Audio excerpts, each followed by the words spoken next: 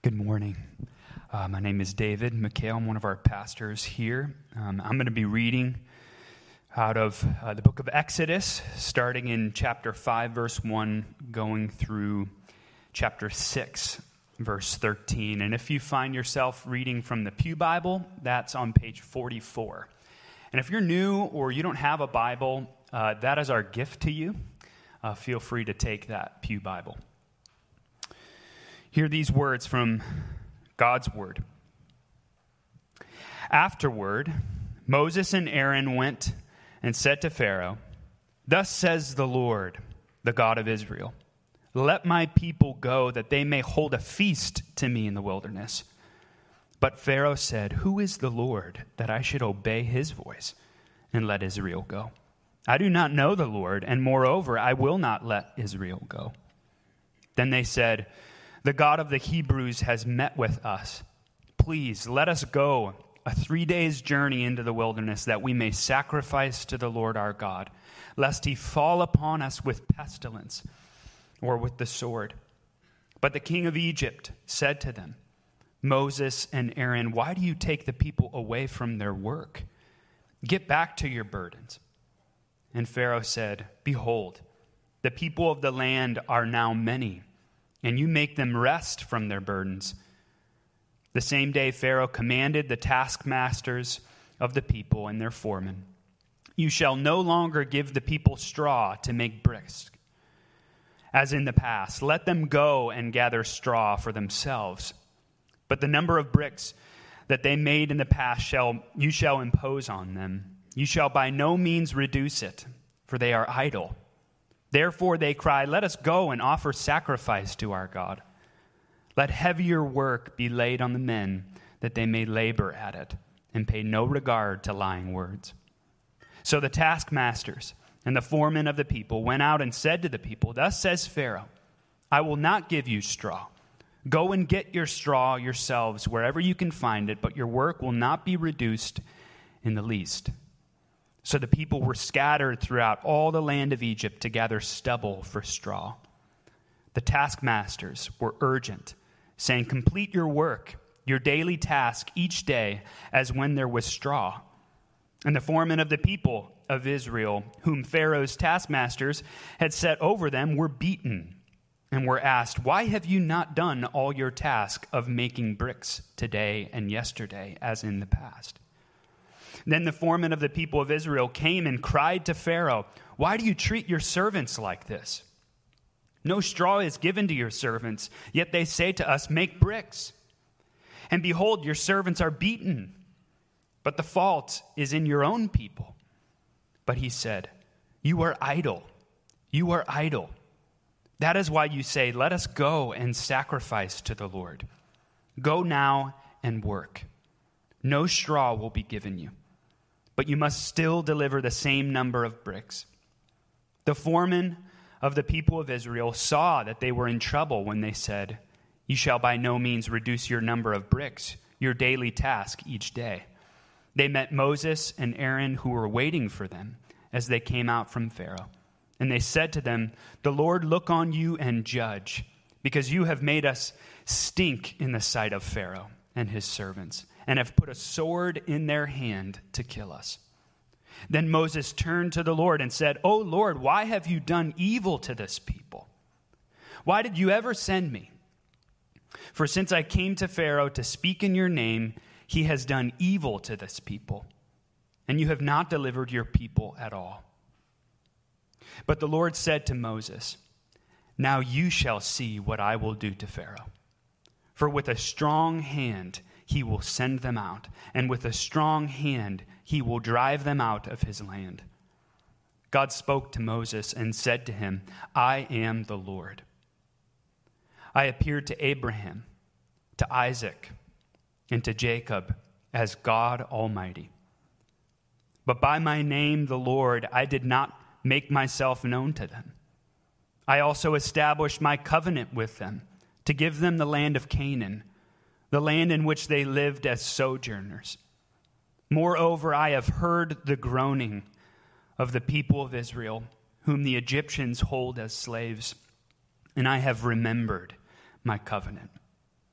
Say therefore to the people of Israel, I am the Lord, and I will bring you out from under the burdens of the Egyptians, and I will deliver you from slavery to them. And I will redeem you with an outstretched arm and with great acts of judgment. I will take you to be my people, and I will be your God. And you shall know that I am the Lord your God, who has brought you out from under the burdens of the Egyptians. I will bring you into the land that I swore to give Abraham, to Isaac, and to Jacob. I will give it to you for a possession. I am the Lord. Moses spoke thus to the people of Israel, but they did not listen to Moses because of their broken spirit and harsh slavery. So the Lord said to Moses, Go in, tell Pharaoh, king of Egypt, to let the people of Israel go out of his land. But Moses said to the Lord, Behold, the people of Israel have not listened to me. How then shall Pharaoh listen to me? For I am of uncircumcised lips. But the Lord spoke to Moses and Aaron and gave them a charge about the people of Israel and about Pharaoh, king of Egypt, to bring the people of Israel out of the land of Egypt. This is God's word. Good morning. Thanks, David, for reading that for us. We get to continue our series in Exodus today. I'm very excited about that. It's amazing to just sit under the reading of God's word and get yourself caught up into this ancient story. And so I hope that's what we do this morning, and we see what the Lord has for us in this. Well, one of the best decisions that Whitley, my wife, and I made as we were awaiting the arrival of our first child last year, as we thought about what we might need for the coming baby and the nursery, one of the things we prioritized high on our list was getting a good set of blackout curtains for our nursery. And that was a great decision. Those things are amazing. We've experienced this when we've gone to other people's houses who are friends of ours with our daughter, and inevitably she doesn't sleep as well because the blackout curtains don't black out the sun as well. Now, even in the midst of the day, we get a lot of sunlight on the front part of our house where her room is, and nothing. It's pitch black in there, and she's snoozing without a care in the world most of the time. But the blackout curtains convinced her that it's time to go to sleep. They put her in that environment of darkness, even when the sun is shining bright outside. And in this next section that we're going to study this morning in the book of Exodus, the curtains of despair black out the hopes of the people of Israel. From their vantage point, inside the dark room of 400 years of slavery and continued worsening oppression, they are unable to see God's promises to their ancestors, to Abraham, Isaac, and Jacob. And this passage forces us to wrestle with the same question that the Israelites are asking here. How can we continue trusting God when the blackout curtains of discouragement, despair, and doubt keep us from seeing the reality of what God has promised to do in the lives of his people? How can we see when despair is at our doorstep? Well, these chapters address that question in three movements. Move from despair to hope to perseverance. And so those are the three movements we're going to use to walk through our text this morning: despair, hope, and perseverance. Well, first, to understand the depths of the people's despair to where they go here at the end of chapter 5, we have to put this passage into the context of what Benjamin preached for us last week in chapters 3 and 4. You see, in chapters 3 and 4, God comes to Moses. He reveals his name to him. He says, I am the Lord, I am Yahweh. And he says, I will deliver your people from Egypt. The time is now. I will come through you and deliver the people. And Moses, at the end of chapter 4, goes to the elders of Israel and he tells them this. So this is chapter 4, verses 29 and 31, directly preceding chapter 5. This is what it says. Then Moses and Aaron went and gathered together all the elders of the people of Israel. Aaron spoke all the words that the Lord had spoken to Moses and did the signs in the sight of the people. And the people believed. And when they heard that the Lord had visited the people of Israel and that he had seen their affliction, they bowed their heads and worshiped. You see, the people who had been given the promise way back with Abraham in Genesis chapter 12 that they would live as God's chosen people in a particular place and would receive his blessing. The same people that then was enslaved under the hand of the oppressive Egyptians for 400 years finally get a glimmer of hope. Moses tells them that God has revealed himself, that he will deliver them. The curtains open for a second and light pours in. The people rejoice. They worship. God has seen our affliction. He has heard our cry. He is real. He does care. He's faithful to his promises. And it's in this confidence that in verse 1, Moses marches into the court of Pharaoh and pronounces that famous line, "Thus says the Lord, let my people go." And this is where, with the thrust of the story, we would expect Pharaoh to say, okay, clearly God is moving. Go, be free. But listen to Pharaoh's response in chapter 5, verse 2. But Pharaoh said, "Who is the Lord that I shall obey his voice and let Israel go? I do not know the Lord, and moreover, I will not let Israel go." Pharaoh says, last time I checked, I didn't know this Yahweh. And even if I did, who does he think he is, coming into my domain and telling me what I should do? Doesn't he know that I am God and this is my territory? Egypt is my domain, my turf. Pharaoh takes this as a direct assault upon his rule and sovereignty and divinity, as he should have.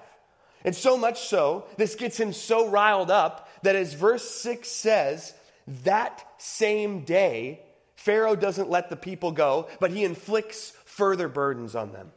In the same day that Moses goes to Pharaoh, Pharaoh says, "I'm not having any of this. We need to crush this right now." And he makes the people's burdens harder. Now, brief aside, this verse and a few things in these verses set up the conflict that we're going to see play out for the next 10 chapters of the book of Exodus. This dynamic of Pharaoh saying, "I am the Lord of Egypt," and God saying, "I am the Lord," they are going to come head to head, and we are going to see battle break out between the two of them. And we're already getting hints of this in these verses.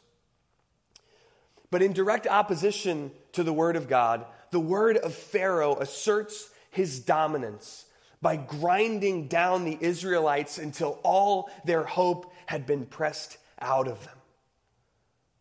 He commands them to make bricks without giving them straw. Now, in order to feel the thrust of how hard this would have been, let me get into the weeds of how you make bricks for a second, or how they would have made bricks. Some of you, this is going to be really interesting. Others of you, like me, will have to force yourself to care, to understand God's word. But making bricks without straw would be similar to laying a lot of concrete without rebar. Straw was what reinforced the bricks, so that when you made them and they dried, and you put them into a structure, they didn't easily crumble. You needed straw to make strong bricks and strong structures. And so to feel the force of this command, and some of you won't have to think very hard about this, picture being on a construction site and being one of the people responsible for the concrete work on a given project. And all of a sudden, your project manager comes to you and they say, "Hey, you still have the same quota, you still have to meet the same demands, but we're not going to give you any rebar for your concrete. In fact, you have to go find raw steel, make rebar, and then figure out how to get it here and get it in the concrete and get the stuff done in the same amount of time. Now, for those of you who are in construction, this probably feels a little bit like what the supply chains have been like with COVID. You're like, it feels like I'm trying to make bricks without straw. But your deadline remains the same.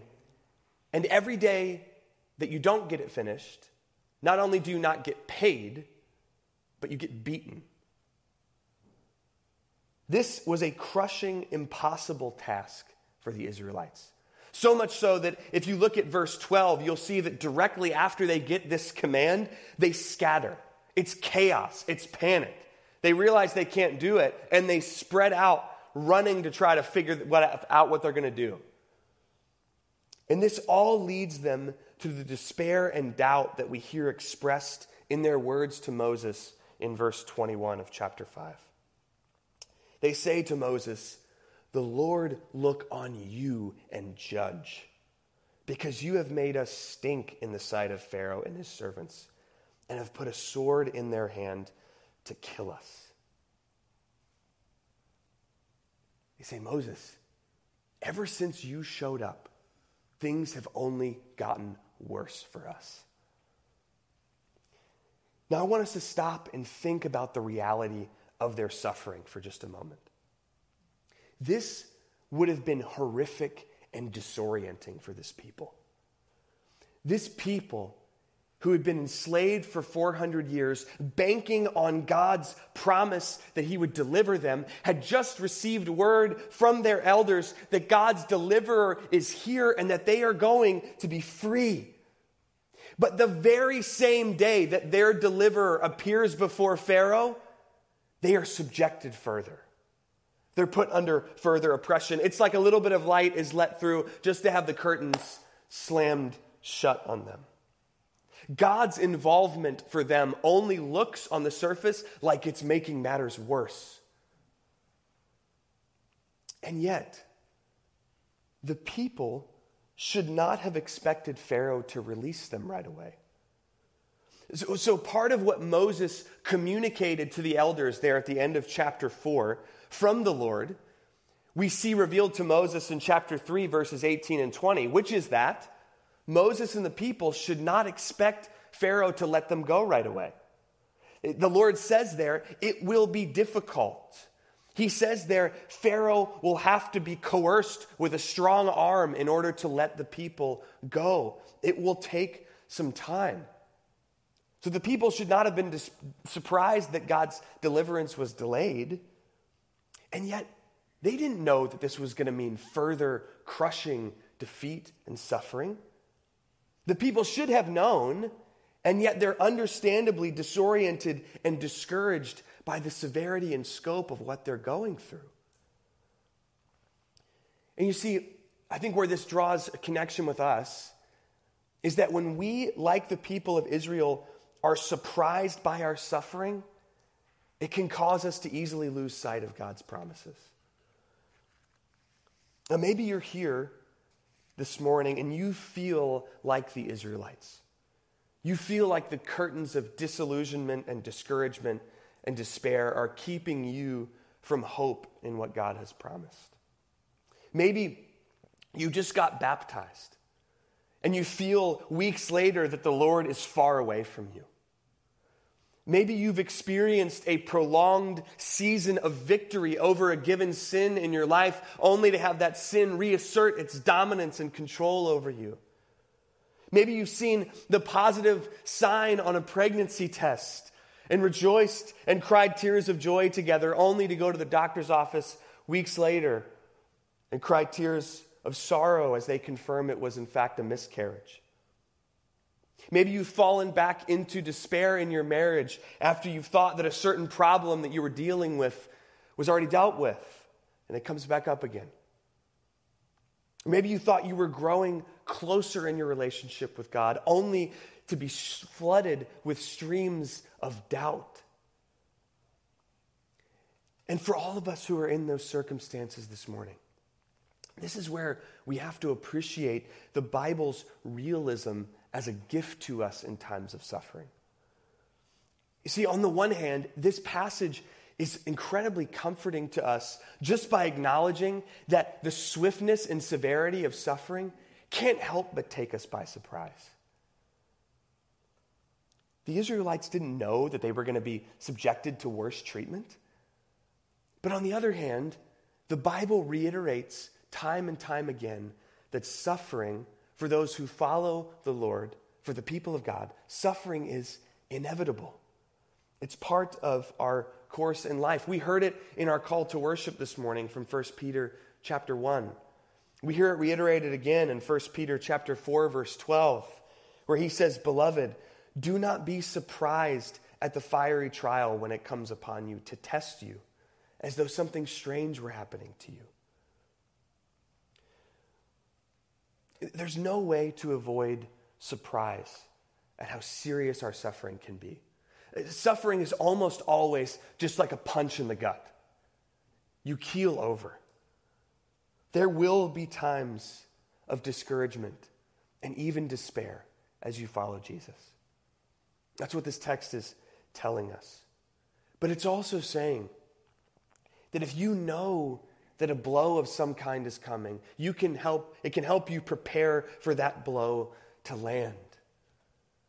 God does not promise us that our lives will be easy as his people. He promises us the opposite.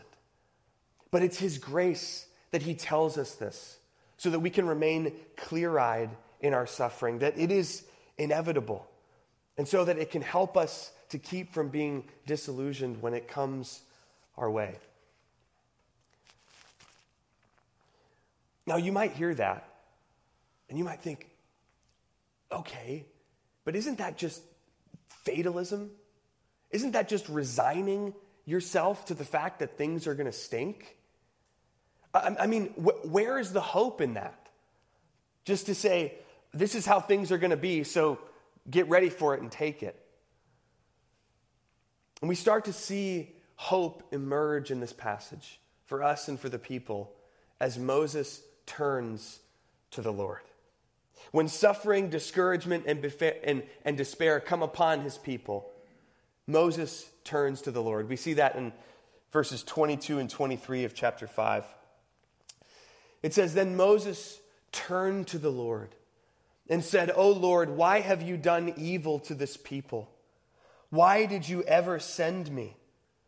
For since I came to Pharaoh to speak in your name, he has done evil to this people, and you have not delivered your people at all.'"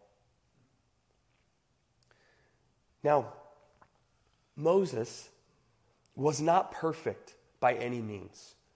Just if you look at some of the content of these two verses of his prayer, you'll see that they're intermingled with doubt and with this false humility that we've talked about plagues Moses' character. But notice the contrast between what the people do with their suffering and what Moses does. In verses 15 through 19 of chapter 5, when the people are squeezed by their suffering, they run to Pharaoh.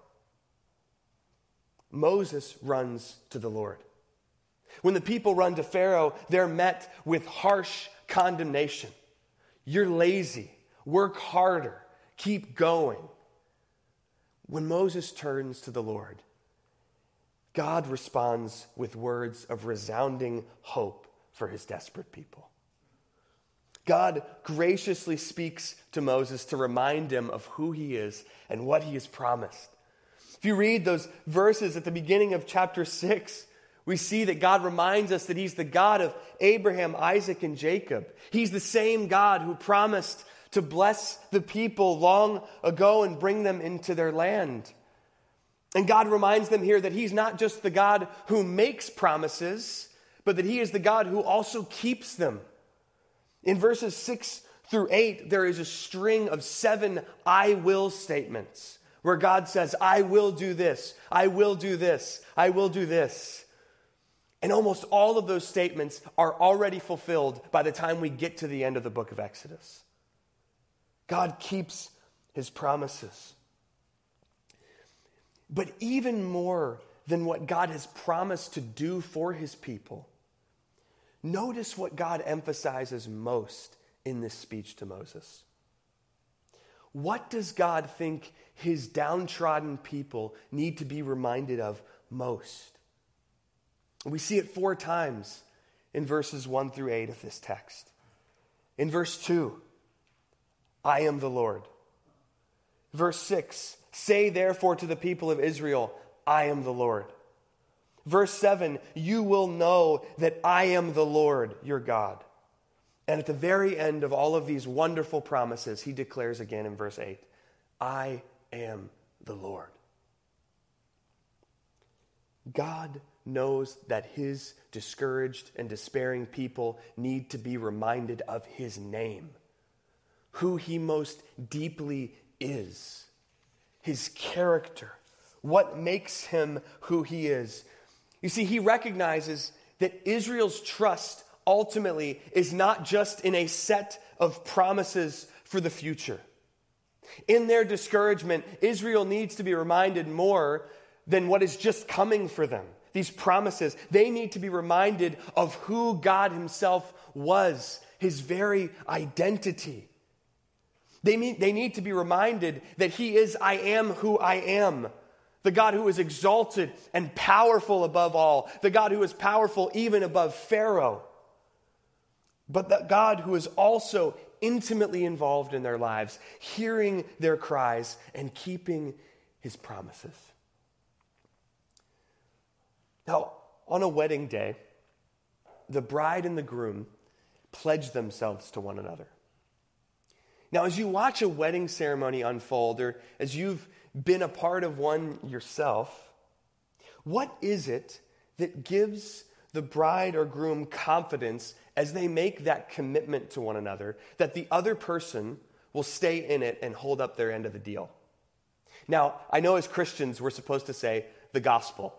We understand that. But let's set that aside for a second and say, what else gives us confidence in that moment? Well, the bride hears the promises that the groom makes on that day, to have and to hold in sickness and health till death do us part. But I think it's more than just the promises that give that bride confidence that her groom will see her through this life. The bride doesn't ultimately trust in the promised actions of the groom in as much as she trusts in who the groom is as a person, proven by her history with him in the past. She's seen how he has acted towards her as they've dated and got to know each other, and as they've courted and been engaged preparing for marriage, how he's loved her faithfully. And this past action reveals to her who he is, his character.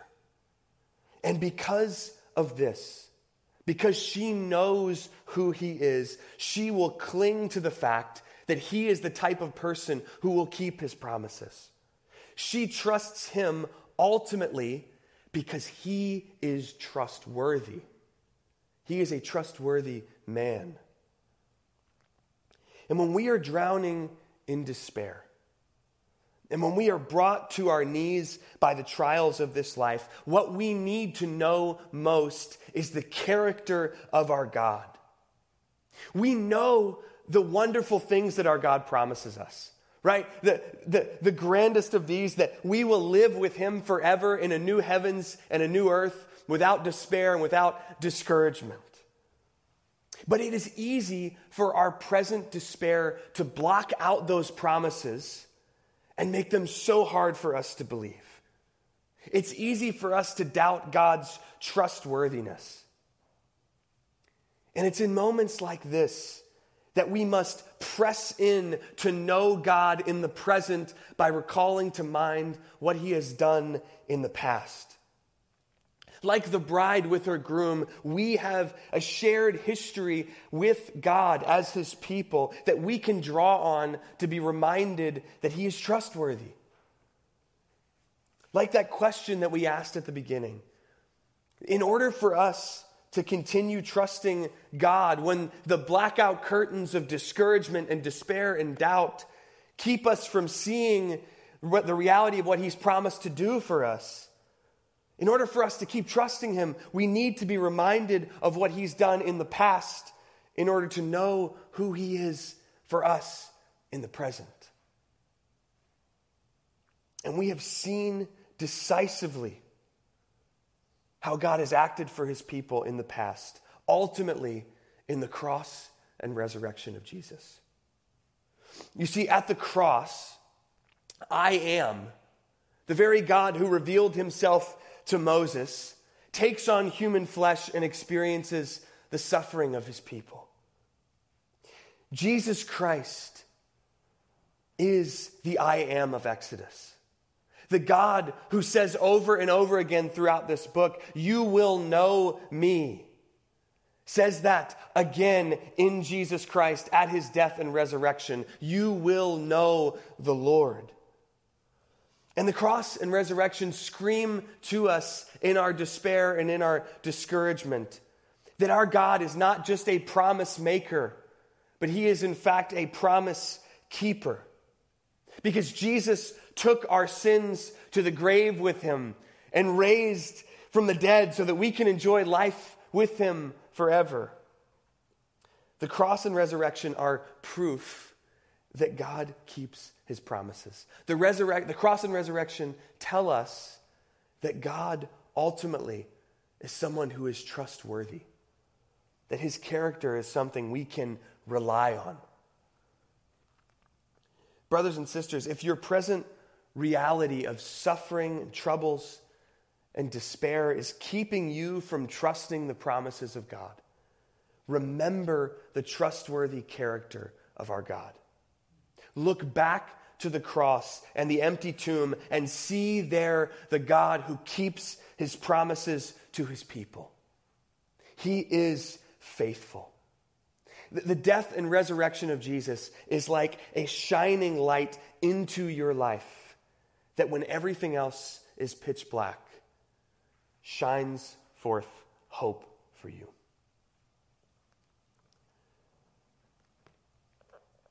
But our passage isn't over yet. After this glorious reminder to Moses about his character and his promises, look at how Moses and the people respond to the Lord. It's in chapter 6, verses 9 through 13. Moses spoke thus to the people of Israel. He tells them all that God just told him about himself. But they did not listen to Moses because of their broken spirit and harsh slavery. So the Lord said to Moses, "Go in, tell Pharaoh, king of Egypt, to let the people of Israel go out of his land." But Moses said to the Lord, "Behold, the people of Israel have not listened to me. How then shall Pharaoh listen to me? For I am of uncircumcised lips." But the Lord spoke to Moses and Aaron and gave them a charge about the people of Israel and about Pharaoh, king of Egypt, to bring the people of Israel out of the land of Egypt. Did you see that phrase in verse 9? The people don't listen to these wonderful, glorious truths about God because they are utterly broken down by their oppression. They can't pick their heads up off the floor.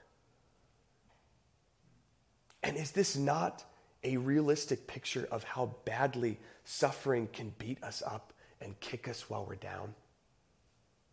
The scripture is so true to our circumstances. Many of you might be sitting here this morning and you're trying to focus on what the scripture is saying, but you can't because you come in here so beat up this morning. You're not asking the question whether God sees or knows or cares. You've resigned yourself to the fact that he doesn't know, he doesn't see, and he doesn't care. And yet, even for those of us who have resigned ourselves to that fact, and even for the Israelites here who are convinced that God doesn't see, know, or care because of what's going on in their circumstances, God doubles down on his promise. In verse 13, he reiterates to Moses and Aaron, even in the midst of the people's deep darkness, their primary mission is to bring this people out of Egypt. Even when they can't see it, Even when they are drowning in despair, God is still committed to their salvation. God is still committed to his promises to them. Church, let this be an encouragement that God understands your suffering and is gentle with you. Some of you are broken in spirit. Some of you can't lift your head off the mat. And the wonderful thing this morning is that God is still I am for you. He is still keeping his promises towards you. He is still using everything in your life for your good and for his glory. Even when you can't trust him, he is still trustworthy. And for us as a church, this is also a call to be patient and gentle to our fellow brothers and sisters in Christ in the midst of suffering.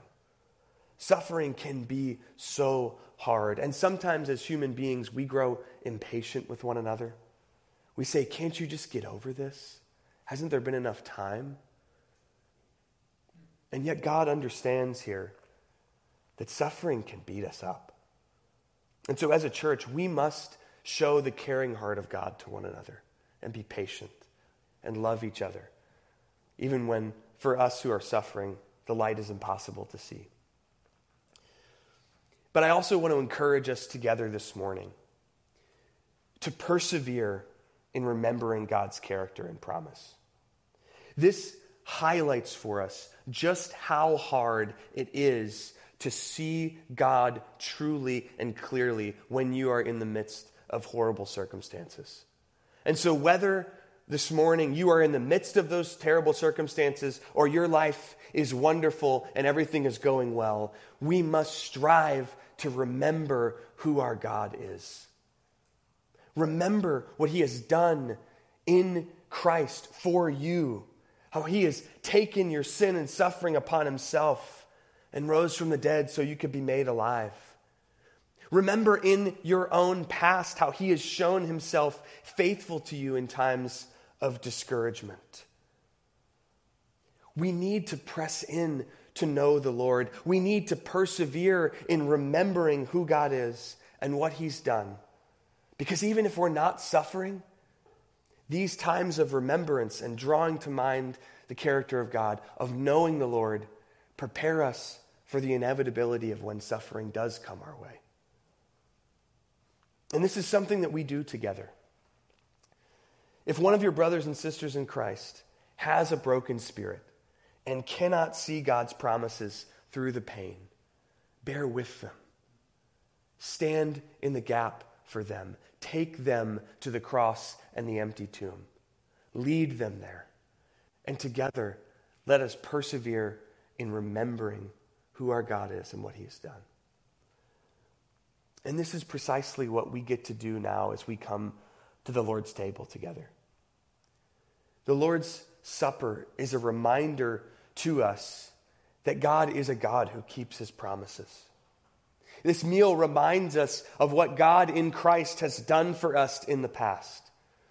In dying on the cross, Jesus gave his flesh and blood so that our sins might be paid for and all the wonderful promises of God towards us might come true. And this meal also holds out the future promise of what our trustworthy, faithful God will do for us. He will bring us to a meal, to a wedding feast, where we will celebrate that sin, suffering, pain, and death have been eradicated forever. It points us to remind ourselves of God in the past, but also it draws our attention to the promises of God for the future.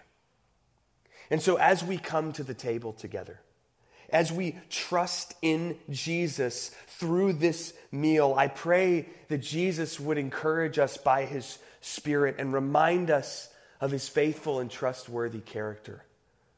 And I pray that as we come to the table this morning and are reminded of these things, that it would rekindle in us hope in the promises of God, even in the darkest places of our heart.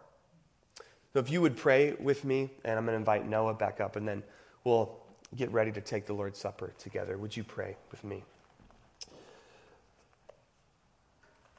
Father, we thank you that you have, in your wisdom and in your grace, inspired passages like this to be in your word. Passages that are realistic about the hardships of life, but also speak truth about who you are and what you're doing in the midst of them. So, Lord, I pray this morning that as we come to your table, as we feast on Jesus Christ together, that you would help us to know you more, and that might shore us up and prepare us for times of suffering that are coming our way, or if we are in the midst of suffering, that it would open the curtains just a little bit for us to see the light of your promises. And so, Lord, we come to you now. We thank you and we love you. Amen.